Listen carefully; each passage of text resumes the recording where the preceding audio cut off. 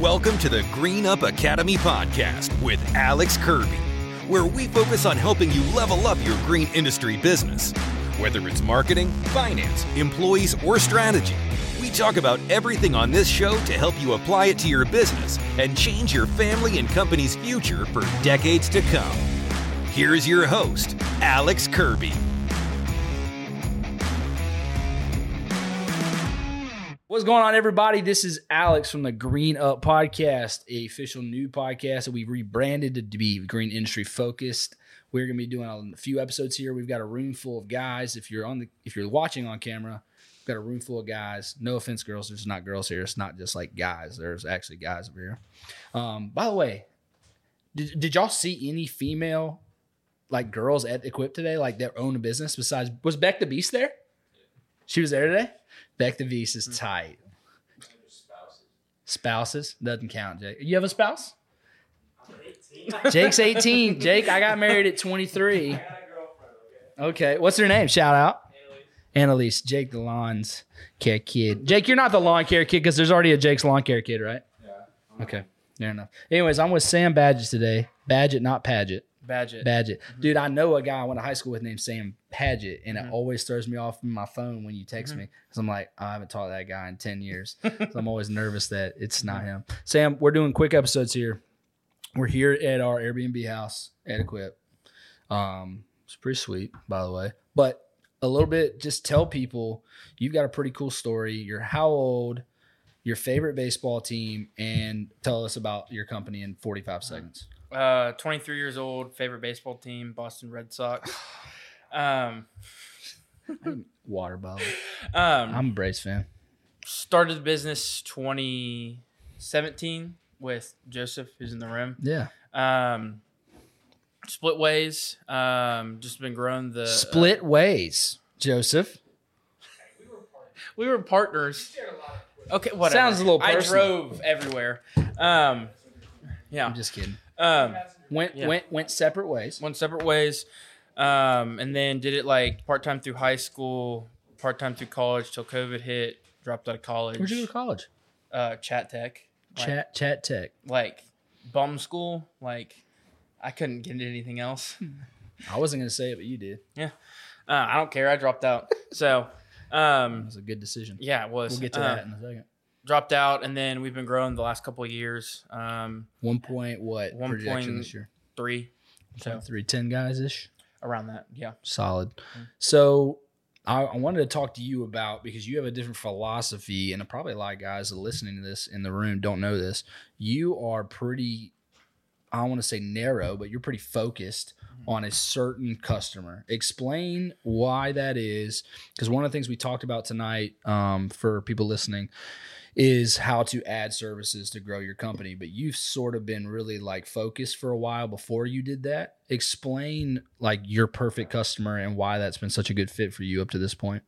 I think really more of the high-end customer who's willing to like pay for the service and is not necessarily focused on price, to focus on the quality. We're communicating really well. We're showing up when we say we're going to show up. We're providing a very high-quality product. I think that's been our biggest thing. And if it's from maintenance to cleanups to installs, we don't do too much maintenance anymore. It's more of the cleanups, and we're just known in our area for cleanups. But it took a lot of discipline to do that, because at your young age, you're 23, right? Yep.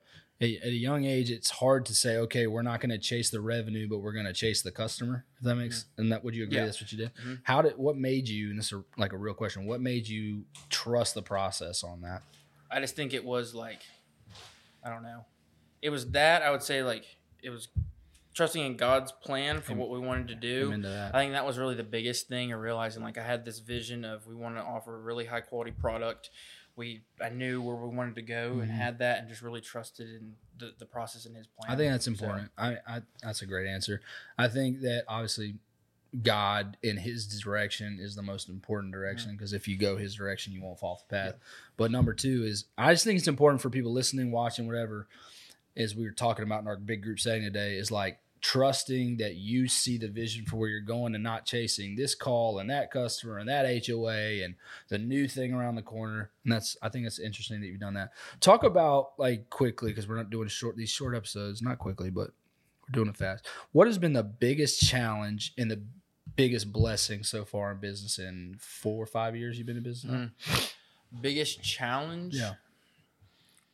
Employees. Yeah, employees. That's the biggest thing. Tell me a horror story. Horror story? I love it. It's Halloween time. Let me hear it. I'm trying to think. I mean, you've had guys fall on chainsaws before, and that's stuff like that. That's real horror. While they were running? Oh, yeah. Stitches? Or like saved by grace of God? Like, oh my God, I didn't expect that. Cut pretty good through the leg. How many? What happened? Got way too close to the person who was cutting. Walked right in front of him, tripped, fell right on it. Does he still work for you? Oh, no. Okay. No. So what happened? He could file a workers' comp claim? Or? He was, that's really it. Just went to workers' comp. Oh, my gosh. Yeah, it was pain. I had my first case of workers' comp this last summer, and it was a guy who faked it. So he and his my crew leader, he was a crew leader, and his crew guy, it's a true story. And if you're listening, I'm not going to say your name, so it's okay. We're calling Bob. Bob was mowing his first lawn of the day, and apparently I found out later he was hungover, so he didn't want to work that day. And he fell, like a fence where you open it and there's a gate lock, He fell off the mower onto the gate lock and hurt his rib. And he didn't know that customer had a camera setting. So I called said customer and said, hey, can you give me the footage of your house today? Couldn't see anything that happened. He went to file workers' comp that day. He never got it through. I fired him the week after and never heard from him again. But workers' comp scares me to death. And if you don't have workers' comp, if you don't know what that is, you need to get workers' comp, because if someone gets hurt working for you, you need to have workers' comp so they can get their money paid from workers' comp and not from you, or sue you for not having workers' comp. That also happens. I also got audited. Let me keep going on the workers' comp thing.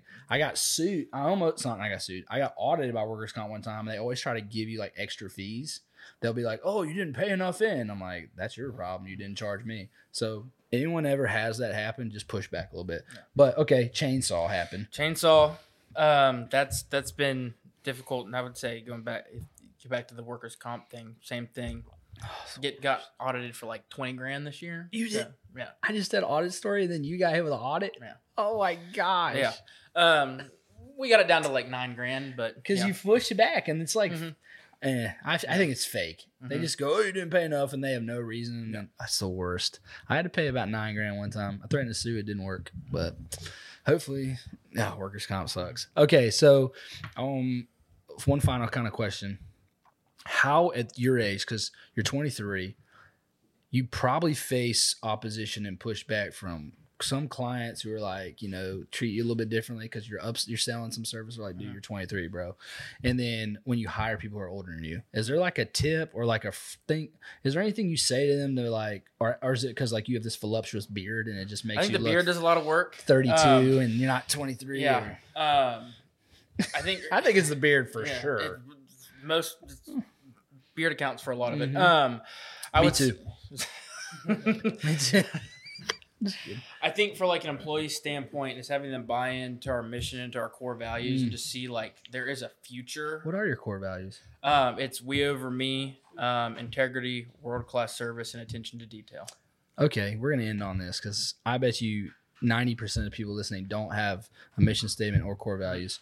What made you come up with those, and how do they affect your business? So I'll tell you, for Trifecta, we implemented it a couple years ago, and I always said our core values are a filter that every decision, action, and reaction should be filtered through. So that was a little phrase we said. If you think you're going to do something, think if it's a core value.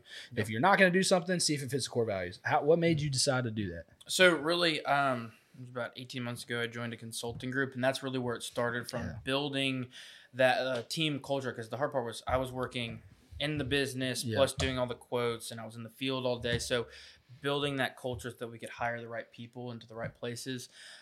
We just sat down as a team, and really I had everybody do the SWOT analysis. So we just break everything down. Everybody came up with their own core values. We came together, wrote them down into more description, and just that's the ones we ended up with. Dude, that's so great. SWOT analysis is strengths, weaknesses. Strength, weaknesses. Oh, gosh. Help me, someone. threats, Yes, opportunities. there you go. So Yeah, we do it every quarter. we're going every quarter. I do it every week. Oh, I'm just kidding. That's good. Sam, that's great. So let me kind of last thing as we're blitzing these. What would you say you're most looking forward to over the next 12 months in your business? I'm asking you this so that people listening hopefully will apply what you're thinking for themselves. What are you most looking forward to? I think really just growing our brand and what we have to offer, like on the hardscape side.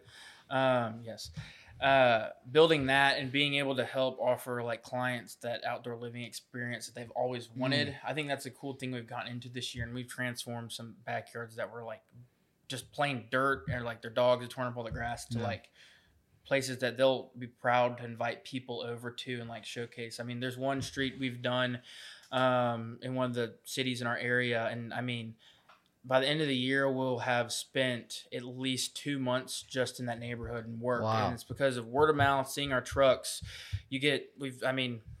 It's just keeps going around and around. The wheel method, which means as long as you keep someone in the wheel and you're around them enough, then they'll never leave, and you'll get more people to join the wheel. That's so good. Sam, my man, thank you for being on the show. We're doing quick ones. Appreciate you, dog. Sam Badgett, make sure you hit him up. Southern Standard Landscaping. What's the handle on IG? I should know that. Southern Standard Landscaping. I think that's it. Yeah, that's it. Hit him up there.